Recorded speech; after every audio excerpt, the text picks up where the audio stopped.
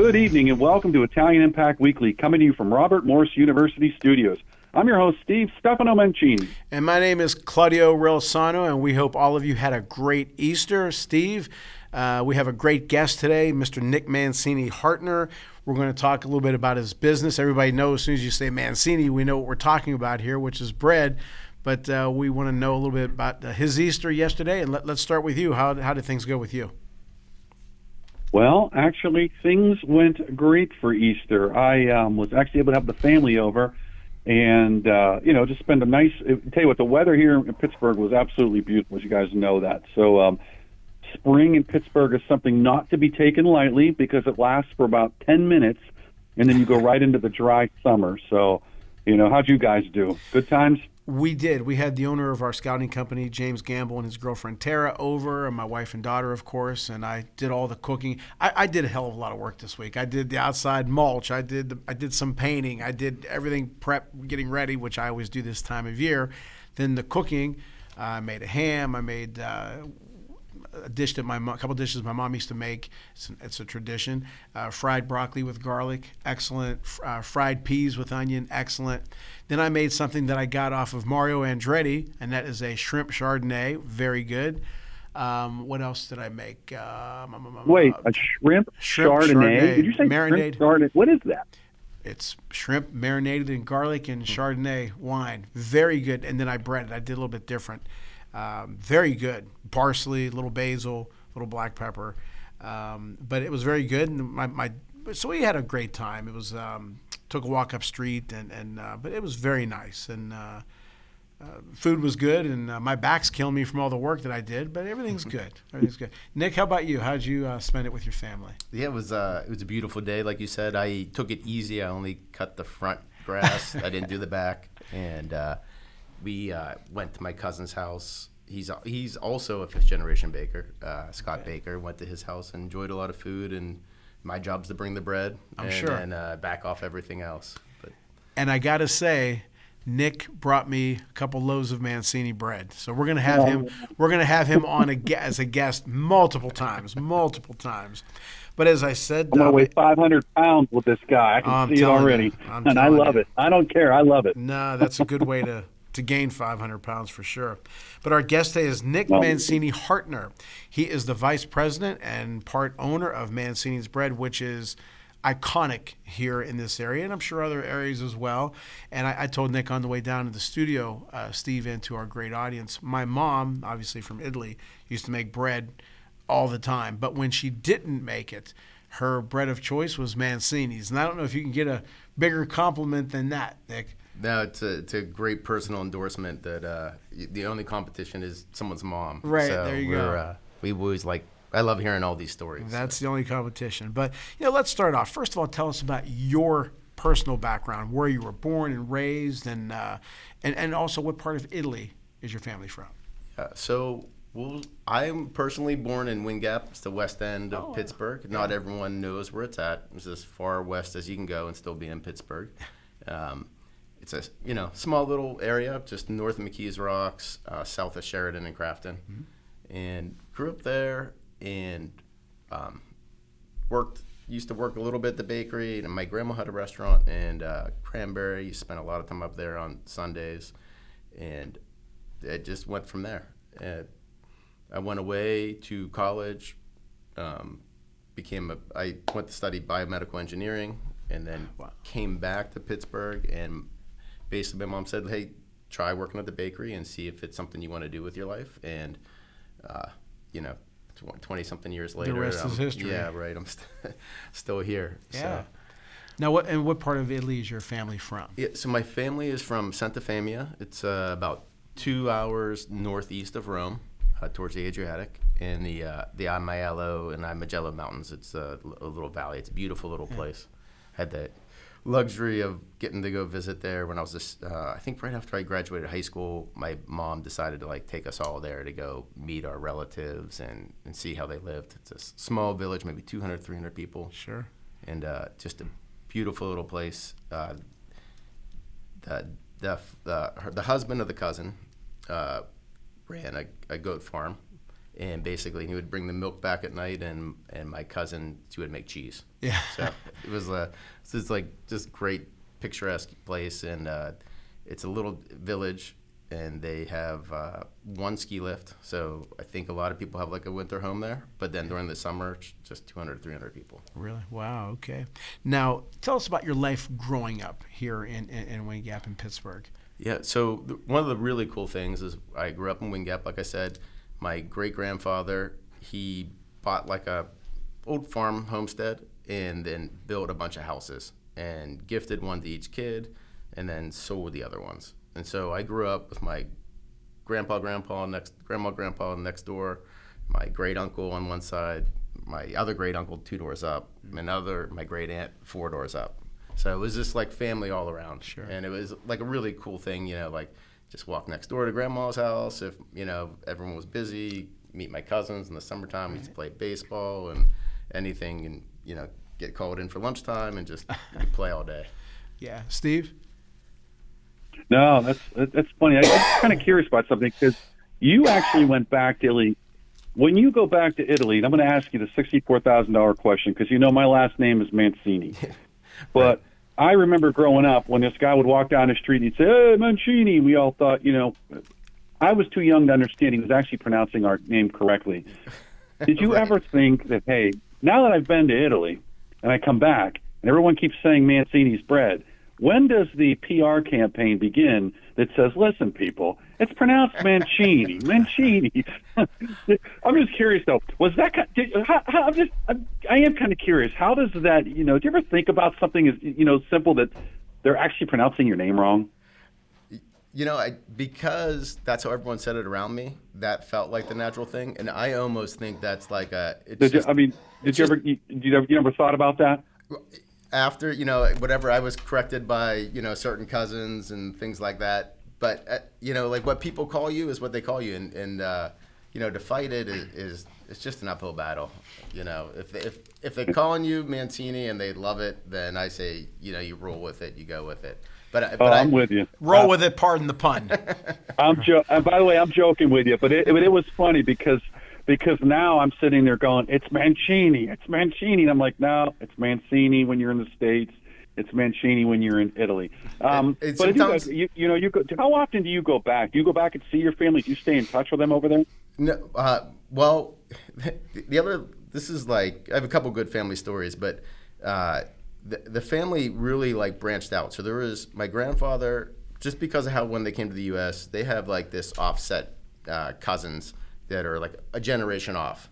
And so my grandfather had 4 first cousins, and one stayed in Santa Fe, and one moved to Toronto, one moved to Buenos Aires, Argentina, and one moved to Melbourne, Australia. Wow. And so although the one family stayed, we don't have like a huge family in Italy. And so they're spread out, they're all over the place, and it's a really cool experience. I've met 3 branches. I have not gone to Australia yet, but when I have met them in Buenos Aires and Toronto, in Italy, it's the same pasta sauce. It's the same homemade pasta. It's like you could not tell the difference, even though you're on 4 different continents. It's a really cool thing. Now, you said you graduated from Marquette. Did you want to be in this family business, or did you have other things in mind? And was there what did the 16-year-old Nick Mancini Hartner want to do? Yeah, since 8th grade, I wanted to be a bioengineer, and I just pursued that. And then through my education and just that little notch of I was like a little too early in the field, and I either had to go back for graduate school or go to medical school or pursue something on a long term, and I wasn't really ready to recommit. And so when I finished school, I came home and kind of immediately was expected to go into the bakery a little bit, and so I did that, and I just found it very rewarding. I love just doing lots of different things. I love working with my hands. I love, all the nostalgia, like just connections to my grandfather and the bread and the stories you hear. Like, because when you grow up in it, you don't really realize it's kind of like a really cool, authentic Pittsburgh thing. It was just what we did. But when so many people come up to you and they tell you a story about the bread or, relationship to my grandfather or something, it just, it meant a lot to me. And it was hard to walk away from family and just move, halfway across the country. Was there pressure kind of, hey, this is what you're going to do? Or they just said, hey, do whatever you want to do? No, yeah, really the opposite. My mom kind of said, don't stay and go do something else. And, but at the same time, the language was to come in and help, help make everything, get things done and make things better. Sure. Steve? No, I am curious about one thing though, that,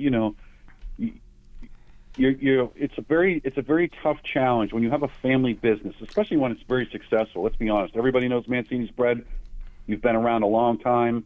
I love it. I eat it. I wear the T-shirt, that I got down the strip. So I'm happy to support because it's just a good product. I guess my question is okay, you have this good product and passed down to the generations. Maintaining that, for lack of a better term, that quality and that reputation. Because we've all seen businesses where, it's a good business when they say, when the old man owned it, it was a good business, and the kids took over and it went to crap. How do you kind of make sure that, hey, this is more than a brand. This is a family thing. Like, these recipes started with someone, and they've been passed down, and now they have to be maintained at a high quality. So the people say, they've gone down. They don't say, they've gone downhill. You guys seem to be doing that. How do you approach things to keep that, to keep that quality and that family name still meaning something? It's a real challenge. And someone said this to me, and I can't remember who said it, but it's a battle to always try to make yourself better, but stay the same at the same time. So it's a real challenge to do those things, because if we stayed the way we always did things, that loaf of bread would cost $15. So we have to integrate modern technology without disrupting what we do. And I think my science education has really helped kind of meet in the middle there. So we used to just be a place that was just a multiple of my great uncle who started it. So he would make 65 pounds of flour, which equal about 92 loaves of bread, and he would do that himself. He would come in, mix it, make it, scale it, proof it, make it, and then bake it. And then he would bag it and then go deliver it himself and sell it. And then when I came into the bakery, it was just him times how many people we had. And the most people you could fit at the table was 8 people.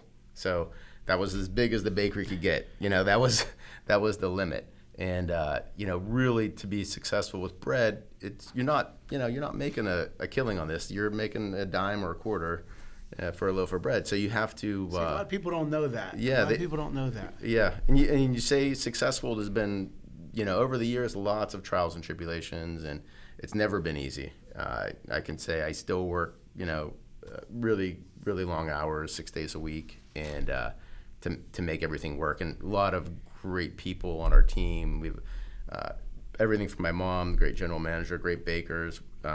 We had last year a baker retired. I think he had been baking 44 years. It's just, and there's a lot of guys like that at our bakery. Everything from keeping the place clean and keeping all the machines working. It's just it's a lot of work, and it's this 24-hour cycle every day. Everything has to be working. Everyone has to be on their game. Yeah, and because we take orders up to 7 o'clock at night. That bread has to be ready on a truck at 1 a.m. in the morning, and there's just so many things that can go wrong, and you could get a call at 2 in the morning or whatever on a Easter Sunday, and you have to go down and take care of it. Christmas we had a pipe break, and was in doing some emergency closing up a pipe and calling in a favor from a plumber and trying to just get everything ready so we could just open back up in less than 12 hours. It's a demanding job. For sure. Steve? Well, that's the thing is people think this stuff just magically, pun intended, it's bread from heaven, manna from heaven. It's like they don't understand. To get that fresh bread in the morning, somebody was probably up all night or late at night cooking it. You guys probably remember the old commercial where I've got to get up and make the donuts. I mean, I know it's bread, but at the same time, bread is a cornerstone of our entire diet we eat. And I think that I'm kind of glad you said that, because that is a lot of work just to make something as simple as you think is bread, but not just to make bread, to make it consistent, to have a quality, to have it available, that it's fresh, et cetera, et cetera. Anyway, and it's kind of a testimony, obviously, to the workforce as well. Is this all family members, or are there other folks that you guys hire and bring in there? Oh, yeah, certainly. We're around 48 employees.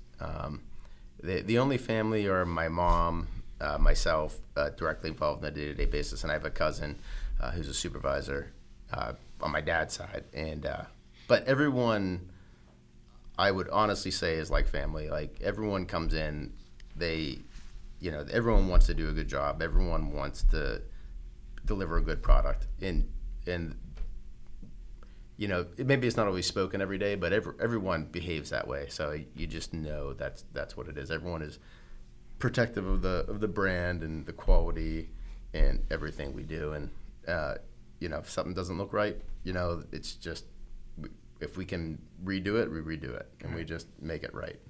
Now, you mentioned some of the obstacles / challenges that you have, but what are some of your responsibilities? I have a feeling that you have many hats. You just don't do one thing. Yeah, and I'm not the only one. Everyone at the bakery has to do lots of different things. But I would say like my biggest contribution is modernizing, and everything from bringing in software to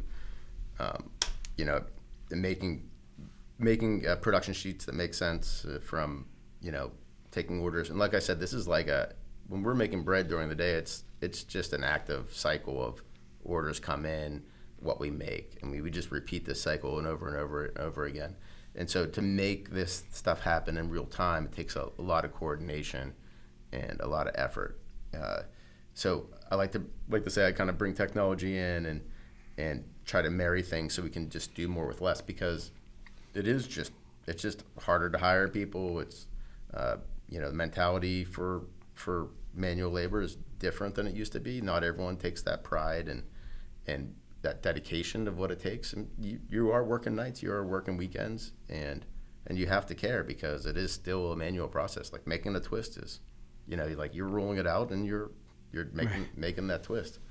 Now, the Mancini brand obviously is, as we said, is iconic. It's been around for a long, long time. Is there extra pressure on you to keep it going, because now the ball's in your hands?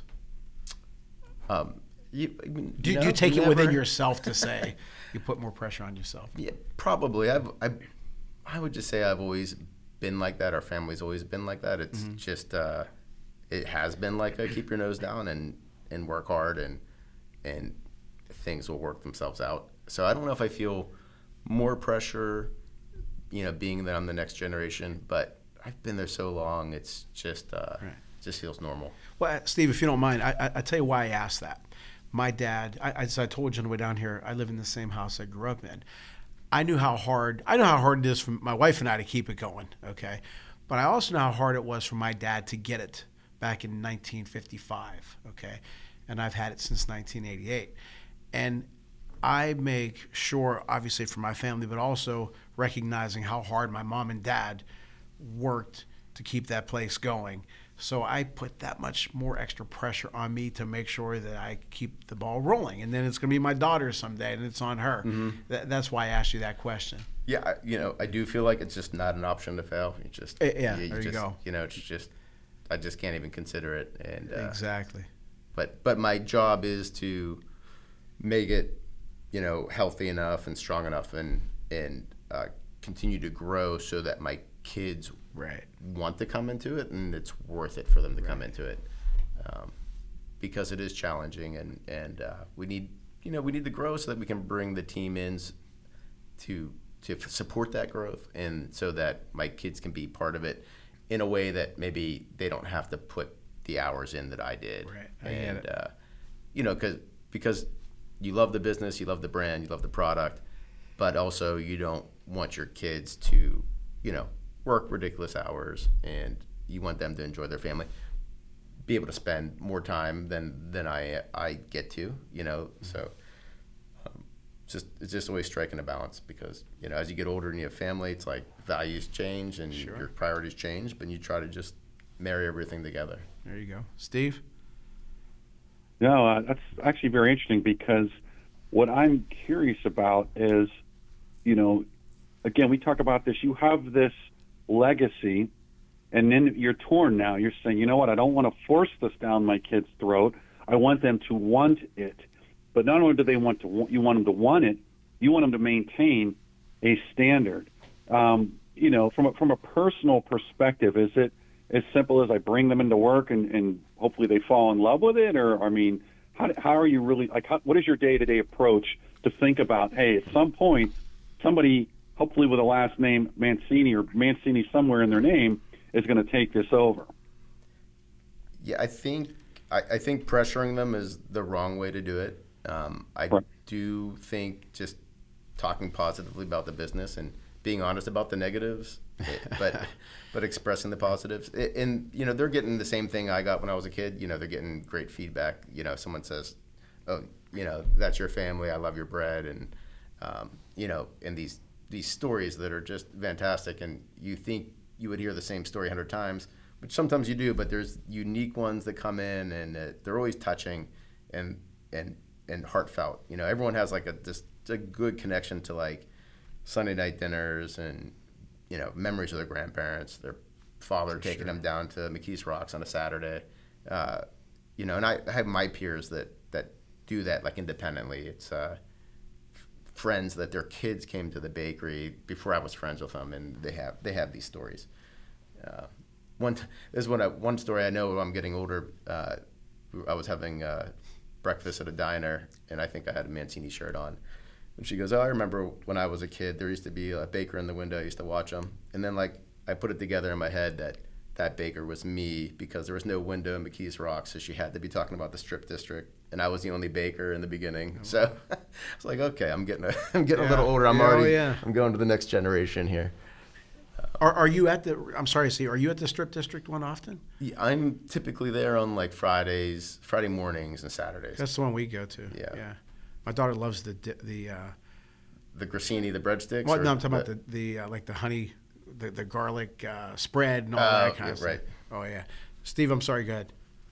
No, that's funny, because it's ironically enough, the one in the Strip is the one I go to. I live close to McKees Rocks because I'm over in Coriopolis. But I still just like the walking around the Strip and kind of the nostalgia factor. But the folks that are just tuning in, so we are with Nick Mancini Hartner. He is the vice president, if I'm not mistaken, Nick, of Mancini's Bakery. Again, Nick, appreciate your time. And we're going to come back after a commercial. We got some more, few more questions for you.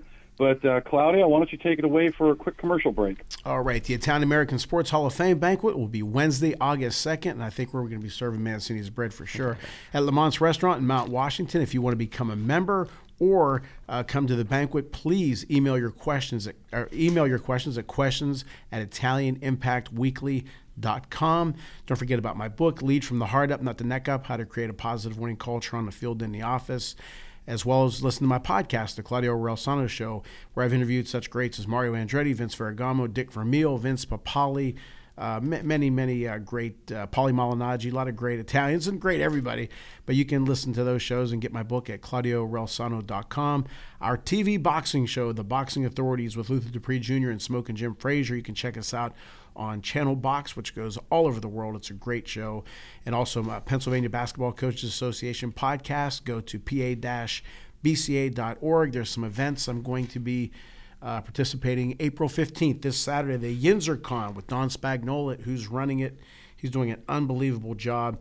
If you want tickets or more information, please go to steelcitygalleries.com. I'm going to be coming up with some celebrity golf information. I'll give that to you next show. There's two of them. There's an NFL alumni. There's a Christian Sports International being hosted by Sid Bream and John Kolb. I'll get you some information about that. And I mentioned Mario Andretti. May 4th, Mario will be on the show. We're going to have Donnie Iris on and former LA Rams quarterback, Mr. Vince Ferragamo. And if you missed the show on Thursdays from 5 to 6, please go to www.italianimpactweekly.com, and there you can check all of our shows out. And I always have to, I always forget, but I can't forget Mr. Joe Hale, our producer. Great guy. But so we're looking forward to that. We're also going to have Melissa Marinero. She is the Heinz History Center. She leads the Italian section over there. So we have a lot of great guests coming up. Okay, Nick, there's been a lot of restaurants. We don't have to mention names. Just let's say businesses from, and as Steve touched on before, a lot of the older, the grandparents, the fathers or whatever, they took over and lasted for years. Then when the younger generation came along, for whatever reason, they shut down. And I'm sure some come to your mind, which businesses or restaurants, whatever, that's happened to. Why has it not happened, thankfully, to Mancini's Bread Company? It just takes someone willing to do it, number one, and it is hard work. It's hard work, and there's the way the world has moved. There's parents work really hard in these businesses to make money to support their kids and give their kids a better life. And ironically, the outcome is they get a really good education and they get really great opportunities and can work. I'm not going to say not hard, but they don't have to physically work hard. They're going to use their mind more, and so whether that's an easier life, that's for people to judge. But they'll take that path of, exciting life of moving, getting offered a lot of money out of college to move to a different city and do really fun, exciting things with technology. And you can't always blame them for not, coming in and wanting to work, 12-hour shifts and holidays and weekends. For me, it's just something that felt, it's just something I grew up in. I never thought about it in a different way. I like working hard. I like physically working. I like feeling tired at the end of the day. I feel satisfied. Luckily, in my position, I get to use my head, and I, over time, have shown that if I have a good idea and I work hard, I can make it work, and I get opportunities to put things into action, which is really satisfying. Now, is there anything that you've wanted to do that has kind of gone against the grain of the past successful history of Mancini's Bread that you thought could take it to another level or make it better? Yeah, when you deal with a legacy business, everything is a challenge. Any change is a challenge because there's a lot of unknown.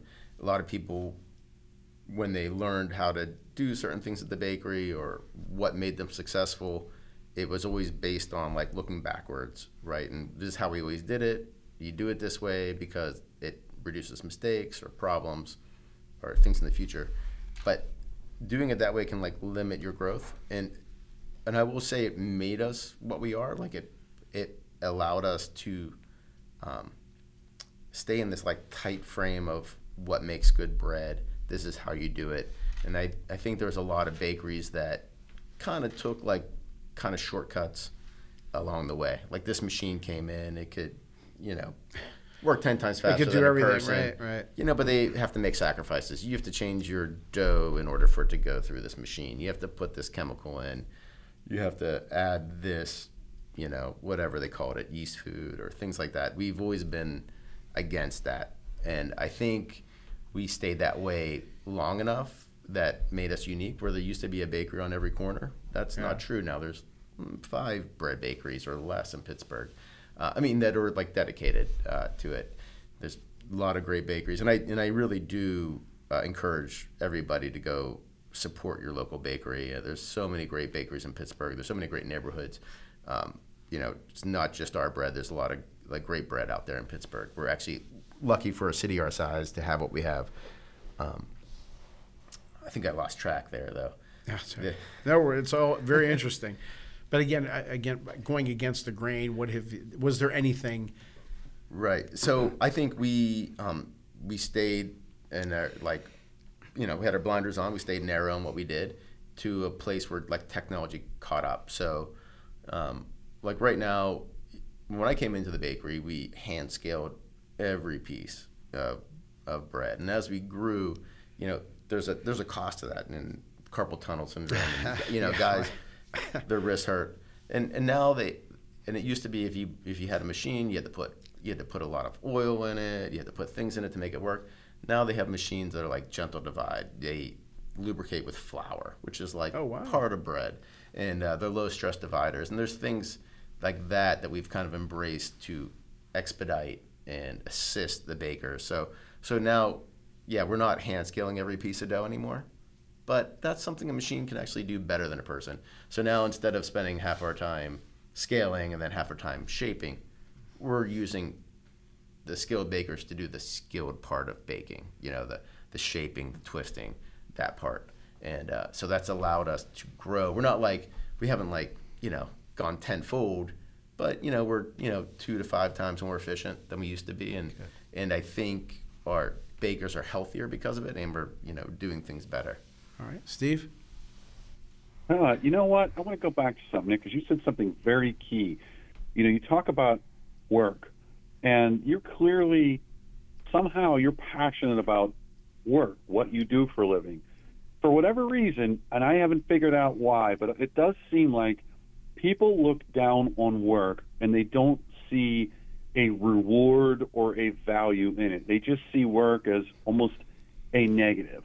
But you seem to be very passionate about your job because you're, to your own admission, you're putting a lot of time into it. You're constantly trying to improve things. You're not necessarily forcing it, your kids, but you're saying, look, this isn't such a bad life, but however, do what you want to do. With that being said, do you have any other projects, both either personal or at work, that you're working on in addition to this? Or does this really just consume you and you're just beat down? There's two things. So the McKees Rocks Bakery is one entity, and the Strip District Bakery is another. We're actually separate companies.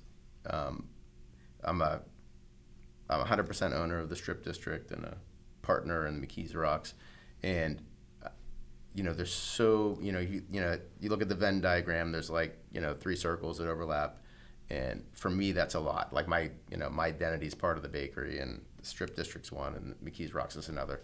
So it might from the outside look like one project to other people, but they're different things to me.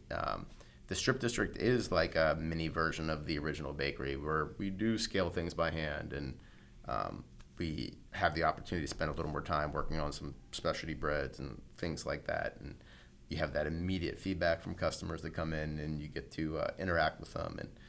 And when you improve the store, you see it. You see the flow better. You see people are happier. They have more options. They buy bigger, more things. And that's great. And it's this balance for me.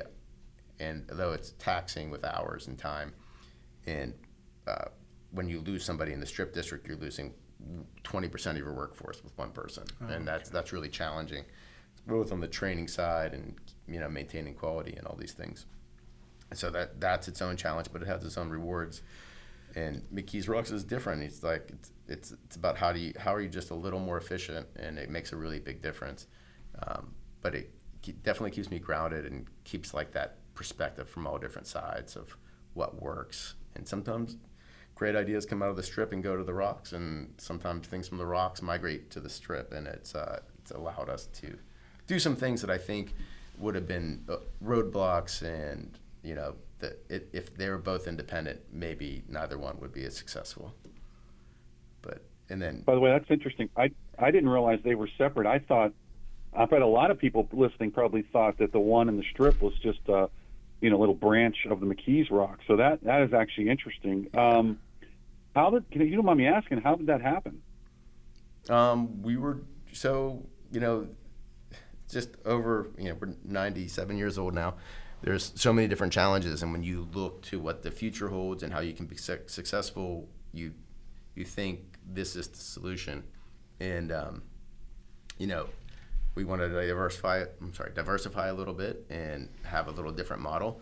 At one point in time, I thought Mancini's could be almost like an Auntie Anne's pretzel place. We could sell pepperoni rolls in a 250 square foot model, and that might be the future of the bakery. That was a path I was pursuing. So the Strip was in 1,500 square feet. We opened in Market Square. It was about 800 square feet, and and then I thought we can continue to shrink it. It just that little bit I was talking about, like losing, if we have 5 employees, full-time employees, we lose a person, it's a big challenge. And this Market Square was, we were operating with like 2 to 3 people, and then if you lose one person, it's a big challenge. So that there's still too much like skilled labor involved to make that model work for us. But you never know. The other thing I wanted to mention before is just the world keeps changing. So Right. so even though the idea that you have may not be successful right now, the world continues to change, and it might be true in 5 years and 10 years. This there's a cycle of continuous improvement, and you just have to come back to things all the time.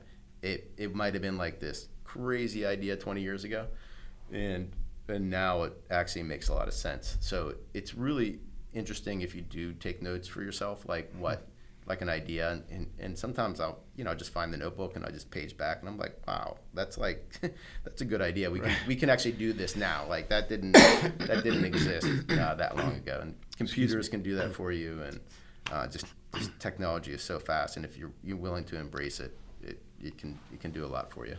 Maybe you can come up with something for this cold I've had for a month. Our very special guest is Nick I'd like to Mancini. second that on Claudio's cold. What's that? I said I'd like to second that on Claudio's cold. Geez, this has been It's torture. allergies now, probably. I think but so. yeah, I think so. But our very special guest today is Nick Mancini Hartner, the vice president and part owner of Mancini's Bread. And you can listen to this show every Thursday from 5 p.m. to 6 p.m. And if you don't hear it live on the radio, go to ItalianImpactWeekly.com. Steve Mancini is in Washington, and I'm here at the Robert Morris Studios in Moon Township, Pennsylvania. What are the goals for the company right now? Now, you said something about, and sometimes different companies, brand names, they've gone off to different products and it didn't work. You talked about pepperoni roll. Not that that's not going to work or anything, but what are your goals for the company? I just would love to continue to grow in a sustainable way, and looking at products or products or like pathways for distribution that are just one degree away from what we do. I don't feel the need to go reinvent anything. Right. But there's only so many restaurants in Pittsburgh, and there's only because of our relative short shelf life, it's like to get that to a place by breakfast service, lunch service, we can only grow a certain way. So I'm always thinking about different products, how we could partner with other brands. I'm looking a lot right now just to collaborate with other businesses, other great names in Pittsburgh. It's just a great way to gain exposure, even though I feel like we have a great name in Pittsburgh, but hey, there's still we still meet people all the time that never had our bread or not knowingly had our bread, and so it's just always a great opportunity to work with other people to do fun things.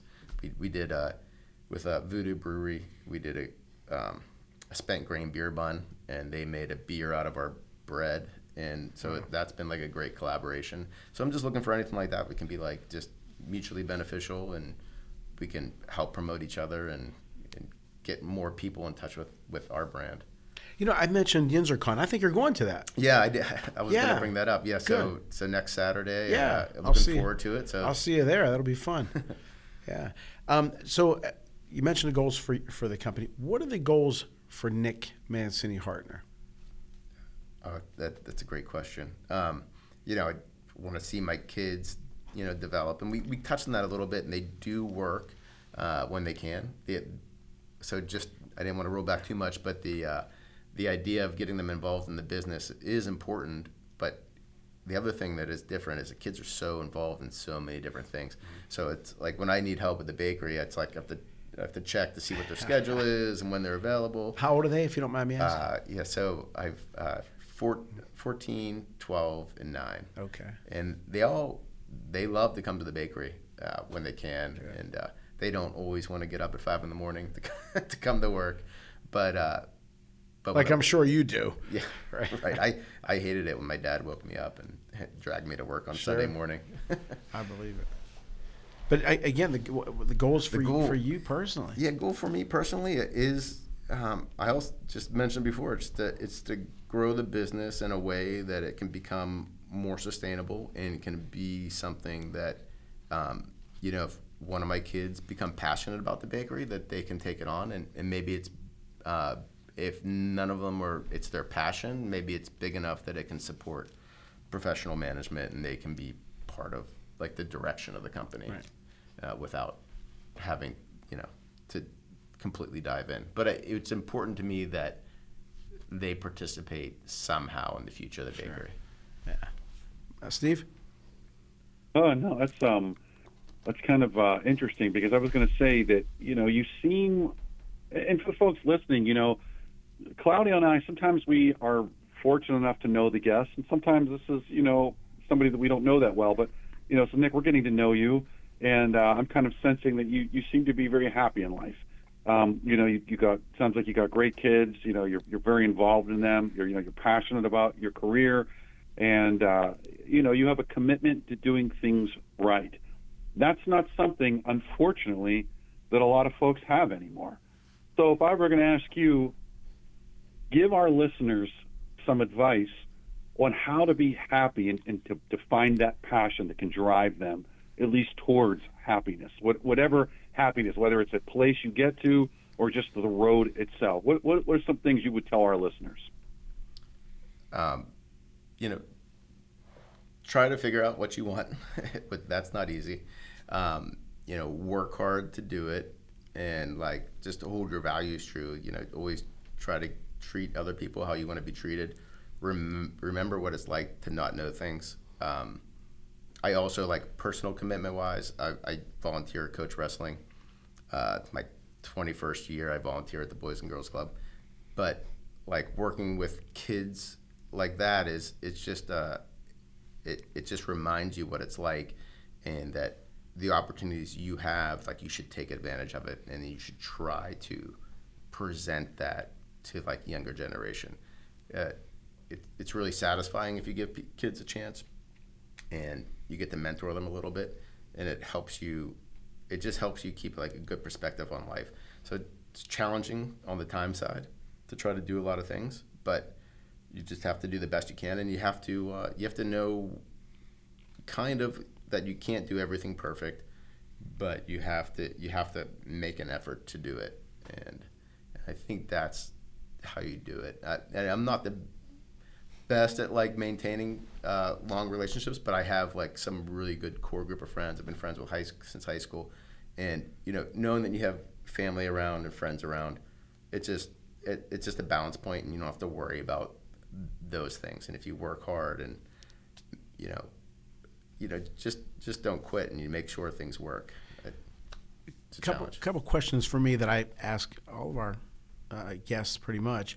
Who are some of your business role models? I that you studied, or anybody that had impact on you. That's one of the reasons why we named the show Impact, because so many people have had impact on me, and obviously my parents first and foremost, but outside of my parents, many people. And how about you?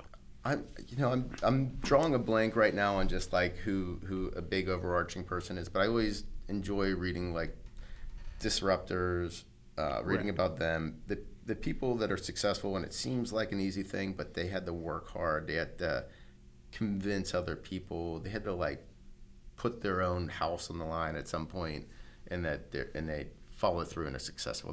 Those are the stories that I really appreciate.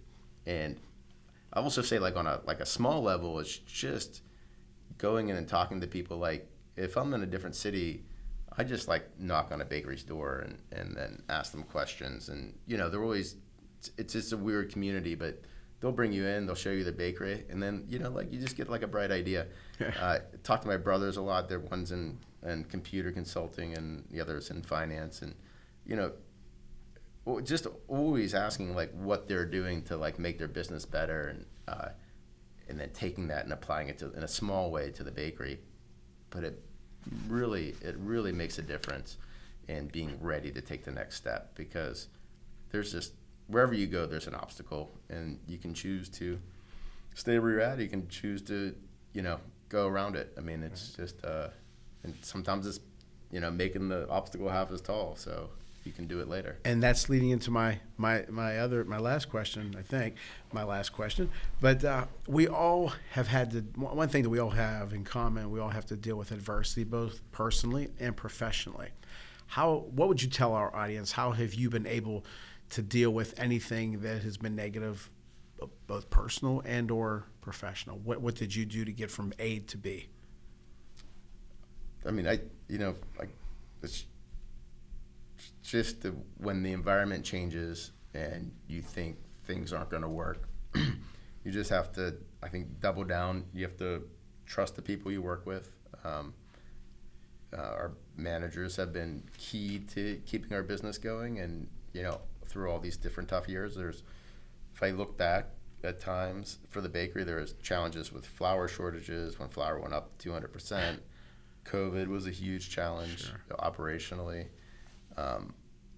Just turmoil in the industry. It's just you just have to pivot and try to look for the good idea and how to make it work. And if you can't, maybe it's time to look for a different opportunity. But I've been lucky enough that I've had good teams that could pull it together, and we've always pivoted and we come out stronger every time. And it's just perseverance. Steve? All right. I'm going to ask one more question before we start getting ready to wrap this up. And I think this is something that I think a lot of audience members want to know. And I'm going to tell you why. Because, in Pittsburgh, like we don't have you on here by accident. Mancini's bread is just one of those staples of Pittsburgh. So I got to ask, is there anything new coming down the pike that's going to have people like, we got to get that? Anything? What's a new bread project? Anything better than pepperoni rolls? Anything you guys got coming down the pike? My little side hobby has been making bread sculptures, and if you haven't been down to the Strip recently, we did an 8-foot Grinch out of bread. It was 240 pounds at Christmas time. Yes, we saw that. We did a Santa Claus in the Strip district, and now we have a kind of a baker and an Easter bunny, and they're set up as like a selfie station.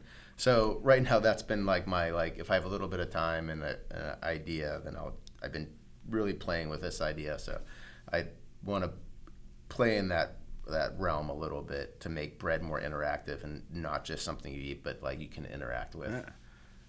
And have a little fun with it. No, I get it. It's like those little chocolate, where I forgot the brand, but they have the chocolate in different shapes of things, and you look at it and it looks just like a bunny rabbit, and you bite the head off, and the chocolate is delicious. But no, that's good stuff. Because again, to your point, you're in the bread business. You're competing against a lot of people in the bread business, and you have to say what's going to make us different that people are going to want our bread.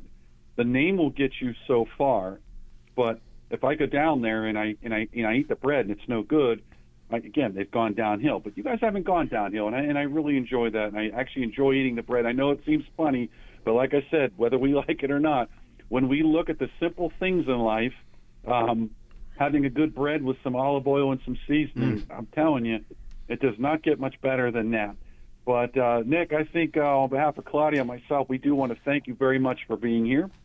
Claudio, I don't know if you got any little thoughts. I do have one more question. I do have one more question. Go for it. The person who started the business, his name and his relation to you was what? Yeah, so it was started by James Mancini in 1926, known as Jimmy. He had no kids.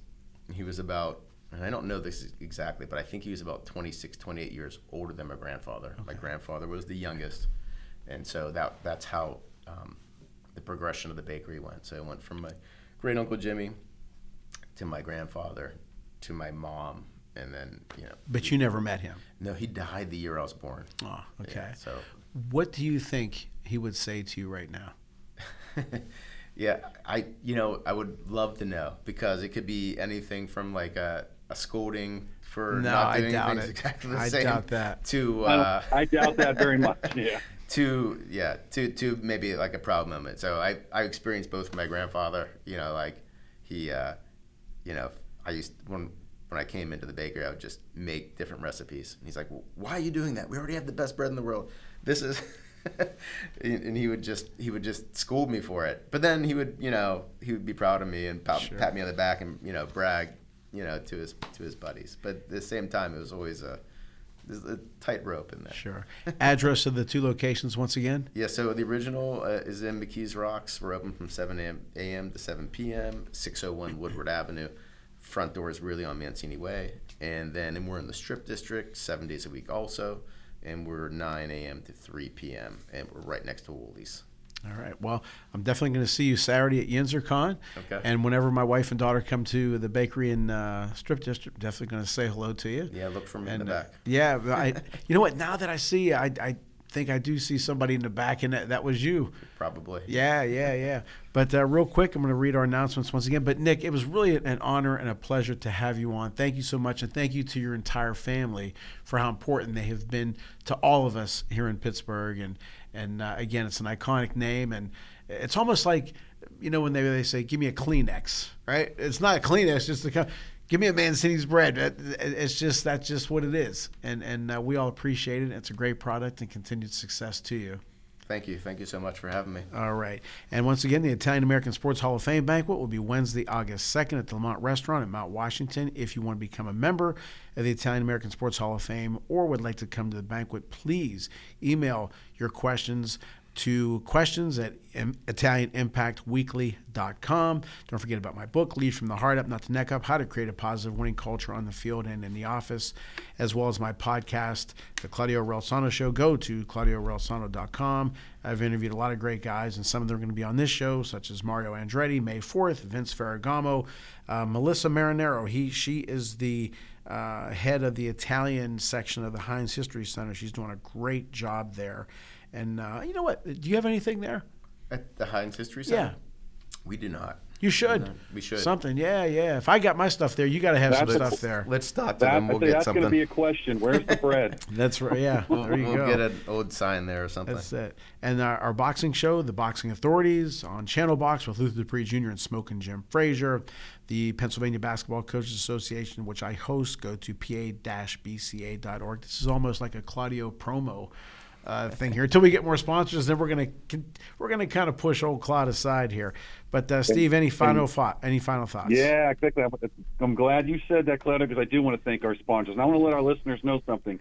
Without sponsors, we're not on the air. So we want to give an absolute special shout out to Greater Pittsburgh Travel. Tom Deeks, fantastic guy. He is actually planning my vacation this year, and no, it is not costing me an arm and a leg, and I cannot wait to go back to Italy and visit the family. So again, shout out to Tom, Greater Pittsburgh Travel.